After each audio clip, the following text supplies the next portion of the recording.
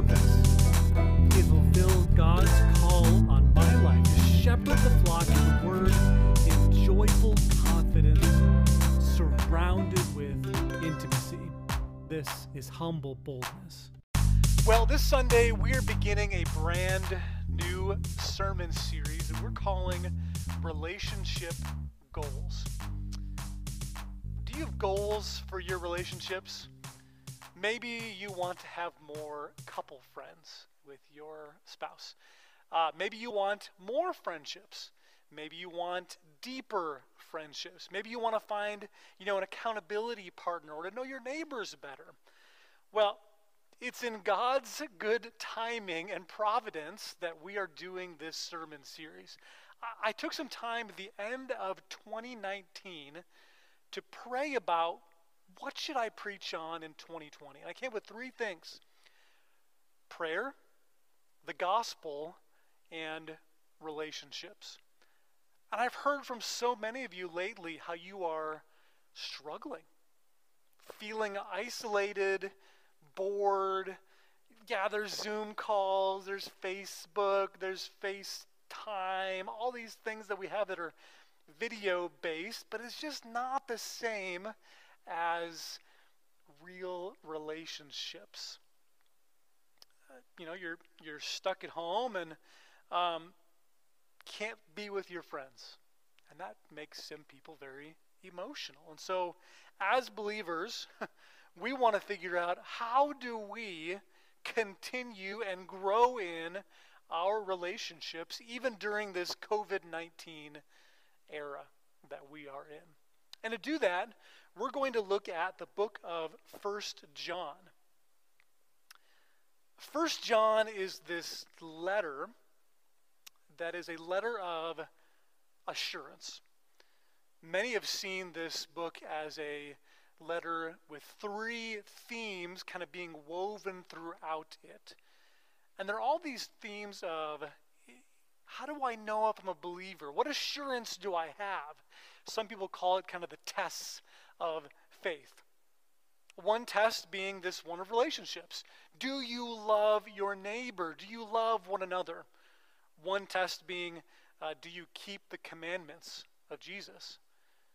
And then number three, do you believe that Jesus is fully God, fully human? Now, this will be a little bit different from other sermon series that we do. We're not going to walk through verse by verse in this whole book. We're just going to look at relationships through the lens of 1 John. Just a little bit about 1 John and this book.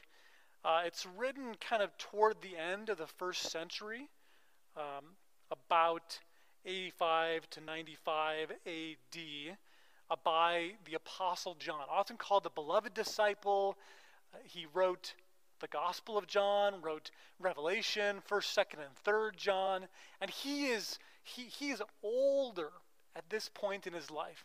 You can kind of picture him kind of with a cane, I picture him kind of hunched over, almost kind of wobbly, because he keeps saying throughout this whole book, my beloved little children. He just has this affection, this love for the people he is writing to. And he's toward the end of his life.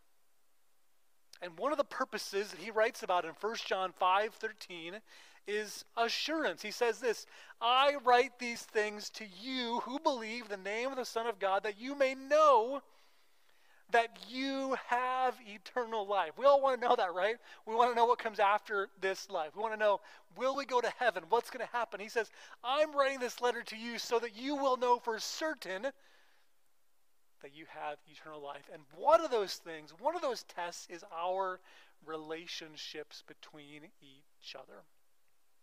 So we're going to look at the very first 7 verses of 1 John.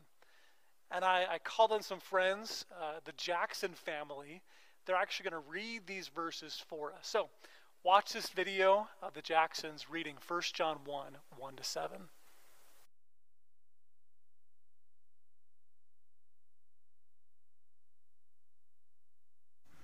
1 John chapter 1 through 7. That which was from the beginning, which we have heard, which we have seen with our eyes, which we have looked upon, and our hands have handled, concerning the word of life. The life was manifested, and we have seen, and bear witness, and declare to you that eternal life which was with the Father and was manifested to us.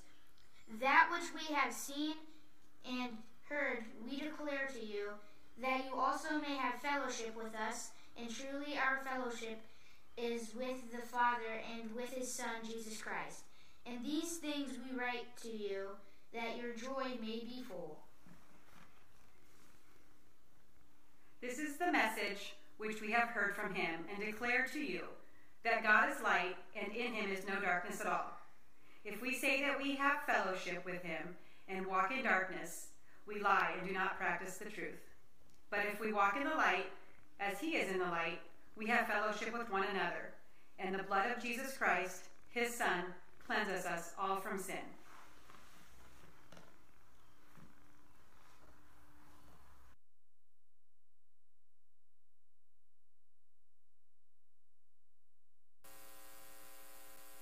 So, I said earlier that John was one of the original disciples. He's walking, talking with Jesus, and he wants us to know that for sure. He wants us to know that he was there with this person, this one that he calls from the beginning, the word of life. He calls him light later on, and he says, I heard him. I was able to touch him. I was able to see him. I walked with others who also did. This is like the best way possible that he could testify or kind of make a deposition about, I am a reliable witness. I was there with Jesus. And he's saying all of this for a purpose, he says in verse 3. He says, that which you have seen and heard, we proclaim to you, so that, here's my purpose, he says, so that you too may have fellowship with us. And indeed, our fellowship is with the Father and with his Son, Jesus Christ. This is going to be our main theme, main idea this morning. Fellowship. What is it? Why is it talked about so much in the Bible? Why should we strive for it? Is our friendship, our fellowship with non-believers any different from Christians around us? This word comes up 4 different times in our text. He says, that you may have fellowship with us, verse 3. And then also in verse 3 that our fellowship is with the Father and the Son. And then in verse 6 and 7 he says, if we say we have fellowship with God, but we're in darkness, we lie. And then if we walk in the light, as in verse 7, we have fellowship with one another. So what does this word fellowship really mean? This is not a new word to 1 John. It's used all throughout the Bible, actually. Sometimes it's translated as contribution. Romans 15, verse 26. For Macedonia and Achaia have been pleased to make some contribution for the poor. Or it can be translated as participation. In 1 Corinthians 10:16, the cup of blessing that we bless, is it not a participation in the blood of Christ? Or even partnership. We're partners in fellowship. Philippians 1:5, because of your partnership in the gospel from the first day until now. Or later in Philippians 3, chapter 10, it's translated as sharing. That I may know him and the power of his resurrection and may fellowship in his sufferings. Or it's just translated as fellowship. The most common known verse, Acts 2, verse 42, and they devoted themselves to the apostles' teaching and to fellowship. And they're sharing everything. They're meeting daily, temple courts, in their homes. They're getting food together. 1 Corinthians 1:9, God is faithful, by whom you were called into the fellowship of his Son, Jesus Christ, our Lord. Now, This word fellowship, it's not used very often outside of the church. My guess is most people who are not churched, they think of fellowship with church. Or maybe they think of like the fellowship of the ring. It's not common in our language today to use the word fellowship. Like, hey, I had the sickest fellowship last night. Or, hey, you want to come over and fellowship tonight? Hey, let's be fellowship friends. We don't use that word like that. I mean, fellowship is not just a church picnic. The fellowship is not just the snacks that we have after church usually. Fellowship is not just the greeting that we do, texting a friend or handshakes in the service. It's not waving at somebody as you're driving your car. Jerry Bridges, in his awesome book, True Community, the biblical practice of fellowship, he says, in our Christian circles, the word fellowship has come to mean little more than Christian social activity. It may mean the exchange of pleasantries over coffee and cookies at church, or the social functions of our high school or campus ministry groups. This is not the meaning of fellowship in the New Testament. The word in Greek is koinonia. Maybe you've seen that in churches before, but it has all of these ideas of partnership or contribution, communion. It's used mostly as the closest of all human relationships. Intimacy, contact, intimate bond, association, close relationship. So here's how I'm going to define it this morning. Fellowship is close, deep friendships between believers and each other and with God. Fellowship is close. It is people knowing each other. It is you knowing the other person and then being known by them. You share things with each other. Maybe you share things like food or interests, or you hang out time. Maybe you share money. You help them out when they're in need. But it is also a deep kind of relationship. It's not shallow. It's not just news, weather, sports. It is a depth. And there's two parts to this relationship. There's two ideas in Scripture. There is this idea that you have fellowship between believers, between you, between me, but also we have fellowship with God. Now, come back to our text in 1 John. There seems to be this logic almost to his idea of fellowship. Follow this idea if you can. John is writing this beginning part with this purpose that his readers will have fellowship with himself and with the apostles, right? Verse 3, so that you too may have fellowship with us. He then says that he and the apostles have fellowship with God. But he also fleshes God out as God the Father and his Son Jesus Christ, hinting at this fellowship within the Trinity. So here's the logic.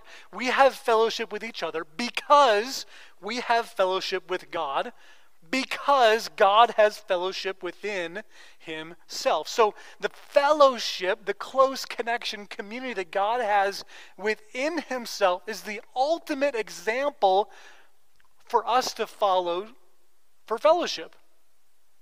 So let's kind of work our way backwards from his argument. Let's work our way first with the Trinity. This fellowship within the Trinity. Now I'm gonna read a portion of what I wrote here because I want to be exact a little bit. Let's just kind of like dunk our heads a little bit into the depth of the Trinity. God always has and always will be Trinitarian in nature. In the Old Testament, God is one, and God is the only true God. Yet there are also hints within the Old Testament there's a multiplicity to God. And then when you get to the New Testament, the multiplicity of God is further defined as a 3 in oneness. God is 1 in essence and 3 in subsistence or persons. There are 3 persons to God with unique personalities expressed as the Father, the Son, and the Holy Spirit.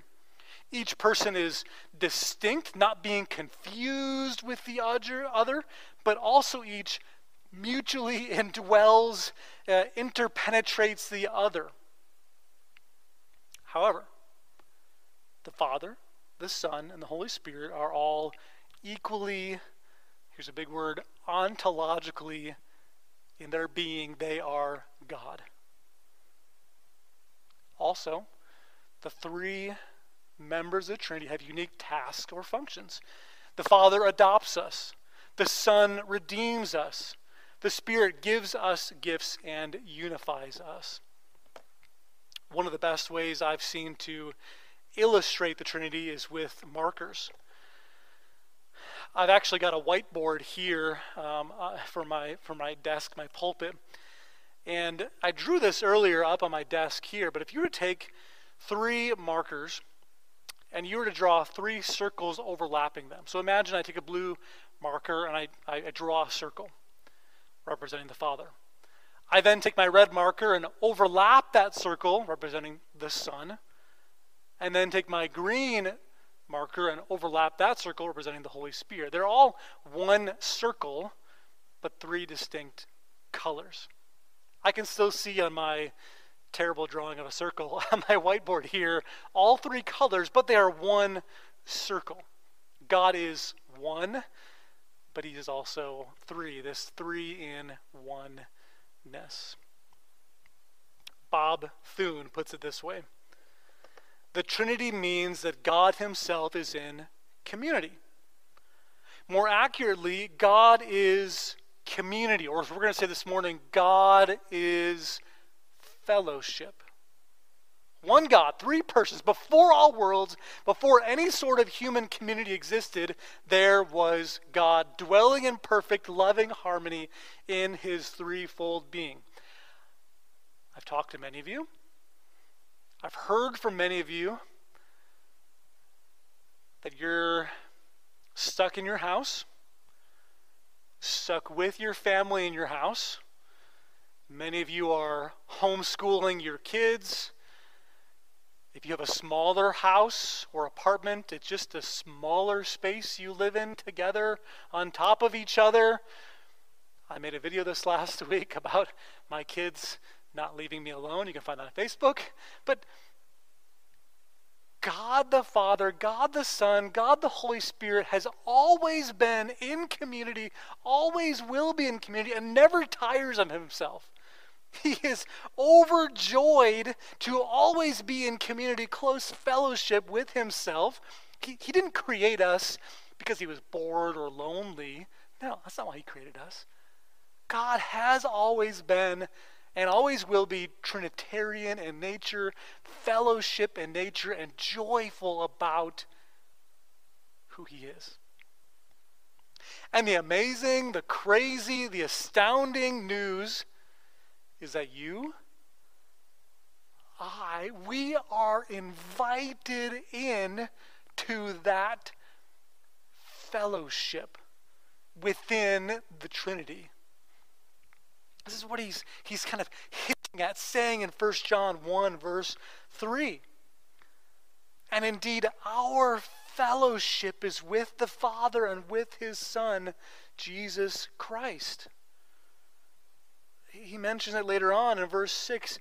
If we say we have fellowship with him, with God, while we walk in darkness, we lie and do not practice the truth. You can't just make a claim or say that you have true fellowship with the Trinity and then go do dark, terrible things. Or one of the great passages that looks at the fullness of the Trinity, all put together, Father, Son, Holy Spirit. It's talked about with fellowship, 2 Corinthians 13:14. The grace of the Lord Jesus Christ and the love of God and the fellowship of the Holy Spirit be with you all.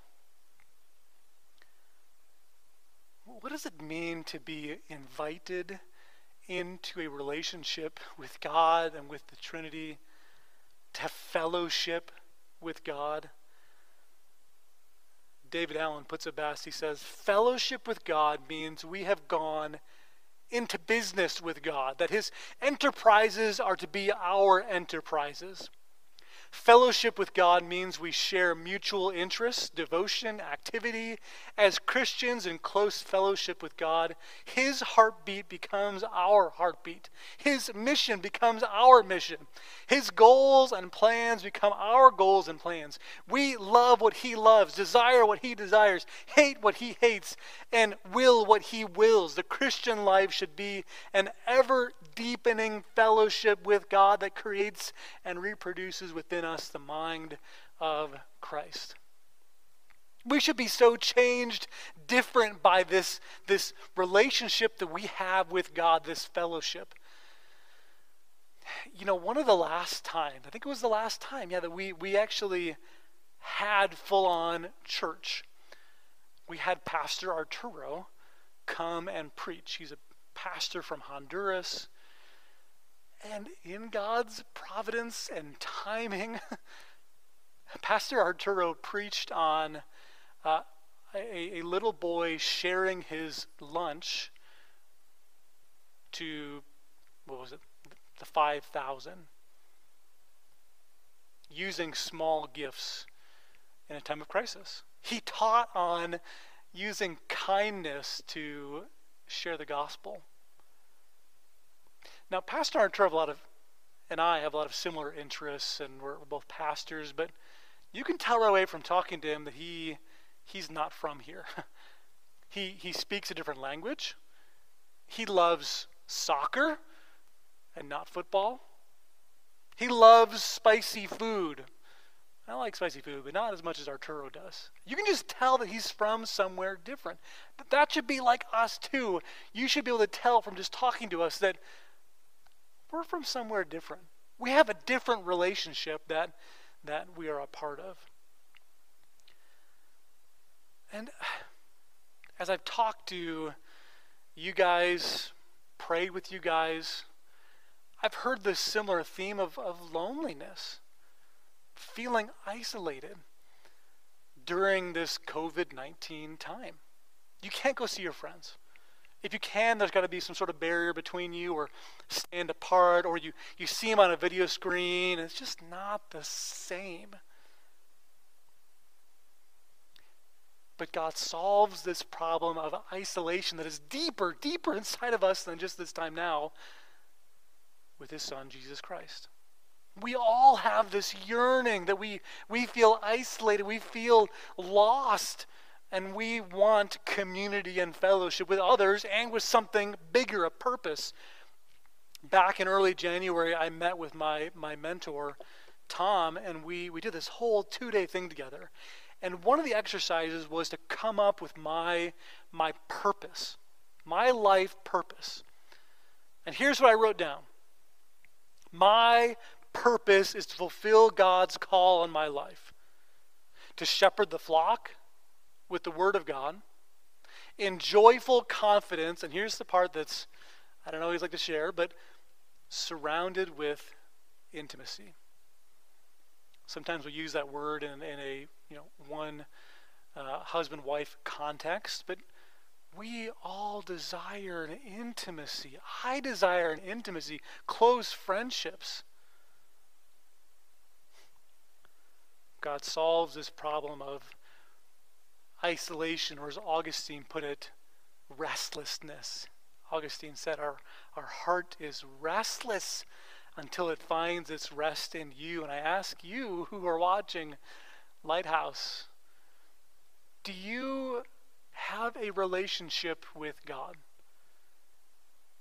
Is it thriving and strong? Are you running? Are you soaring? Or has it been kind of put on the back burner in this time?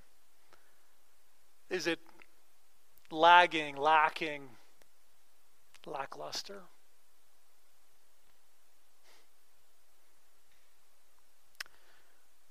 finally, we'll be talking about this whole topic the rest of our series, friendship with each other, or fellowship. We have fellowship with each other. We have this close, deep friendship with one another. We imitate the Trinity in that. We get to have a relationship with God, but also with each other.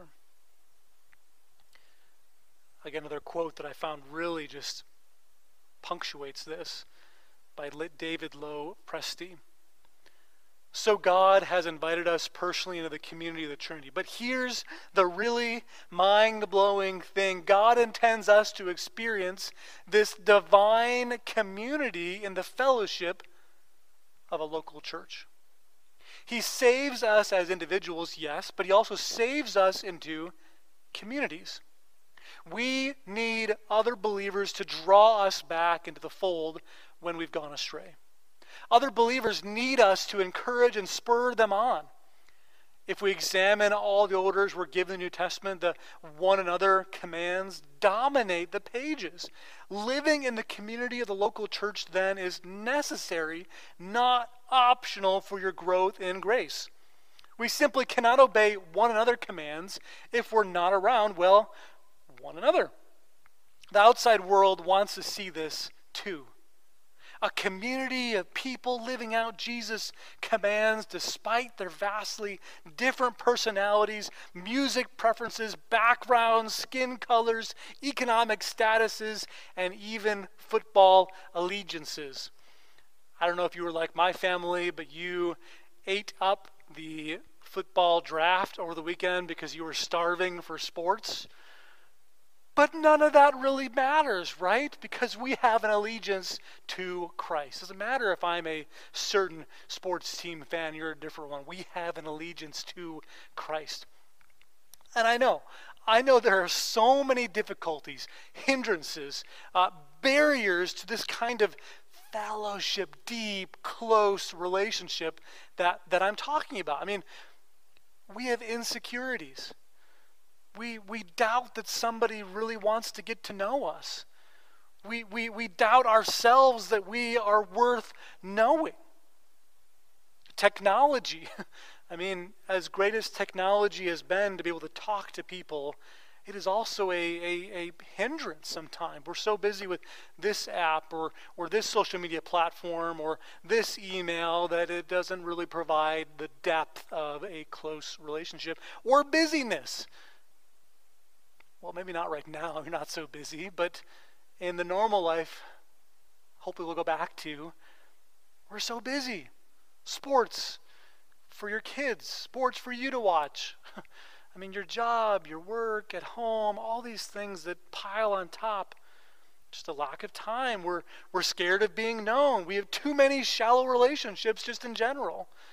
Or it's not really modeled for us very well in movies, TV shows, books, whatever, to have close fellowship. Where do you see that in the world?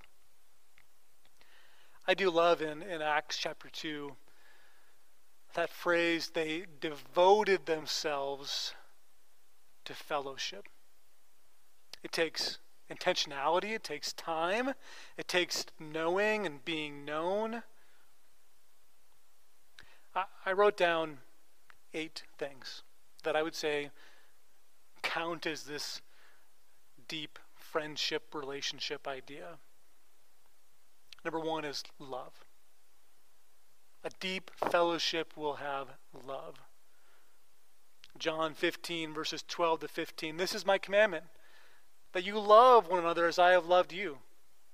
Greater love has no one than this, that someone lay down his life for his friends.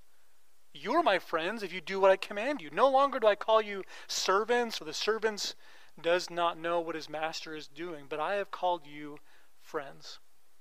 For all that I have heard from my Father I have made known to you. A deep fellowship connection like that will be encouraging. It'll be compassionate. Communication. Being able to be assertive, to share your feelings, to say what you need, to actively listen, to say back, to understand what that person wants. Honesty. Love, encouraging and compassionate communication and honesty. Number 4. A good friend is honest, even if it hurts. That's someone I respect, that they're honest with me. Number 5 is conflict resolution. A good friend, a close fellowship will never just be bland and stable. There will be ups and downs, a flow to it. You're going to make each other mad. And that's good because you are different. You're learning about each other. And I know this time conflict resolution is that much harder when you're talking to someone through a screen. But a good friend seeks to resolve conflict. Number 6, accountability. Someone that can be honest with you, tell you what's wrong in your life, the sins that are happening in your life, but ultimately will keep you accountable then to what is right. Number 7, a friend brings us closer to God. And this is where I want to, diverge a little bit from just this word of friendship, that anybody can be friends with anybody, and our friendship with each other is the same as friends with non-Christians. No, there is a deeper friendship that believers should have, and we should be encouraging each other to grow closer to God. You should be encouraging me, praying for me as I am encouraging and prodding and challenging you to grow closer to God.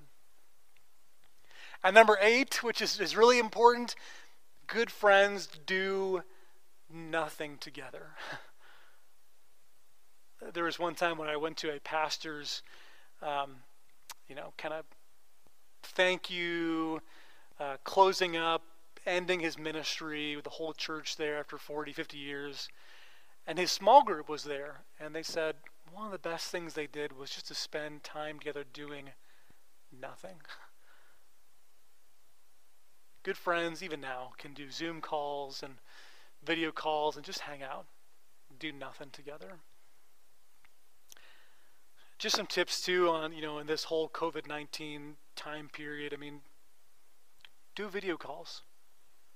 Write snail mail letters to people. Call somebody every single day. Actually, that's my challenge for you this next week. My challenge is for you every single day to call one person and check in. Call 7 people this next week and just check in with them.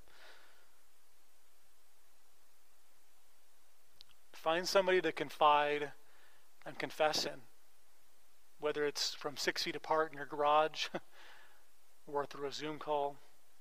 And pursue people in this time, because as much as you feel isolated, they also feel isolated. At the very end of this section that we've been going through, verse 7, he ends with this. But if we walk in the light as he is in the light, we have fellowship with one another. And the blood of Jesus, his Son, cleanses us from all sin. It's so important that he kind of closes up this idea of fellowship with that, because all of this that we've talked about,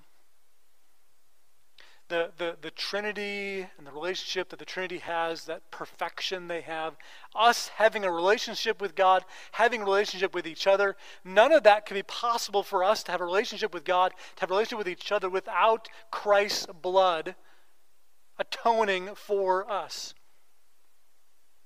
The blood of Jesus, his Son, cleanses us from all sin. As a church, we value the gospel. We value deep friendships. And one of our discipleship pathways is to help you find community. If this stirs something in you to come to know Jesus, wonderful, amazing. Go fill out our connection card or text me. Or if you want more community right now, you're just feeling isolated and lacking, text me. I'd love to connect with you. What an amazing, what an amazing thing that we have. That the God of the universe who made all of us wants to get to know us and be in relationship with us. And to that end, let's pray together. Father, Son, Holy Spirit, I pray to you now, and I am overwhelmed thinking about that for all eternity you have been in fellowship, community, and just loving it, being overjoyed by it. Lord, so many times my fellowship, my friendships, they can seem shallow, or I seem shallow, and I don't want to connect or be known. But God, you're the one who gets to know us. You sent Christ to die on the cross for us when we were still sinners, still angry at you, running away from you. Lord, you stooped down to know us. And so, Father, we confess our faith in you, our trust in you, our belief in Jesus, and the blood that cleanses us. And God, would you provide good relationships for us? Even in this time where we're feeling isolated and lonely, God, would you provide some good friends that want to be around us through video or through 6 feet away or whatever it is, God, be with us. Thank you, God, that you've made us in this way. And I praise you. And I pray this in Jesus' name.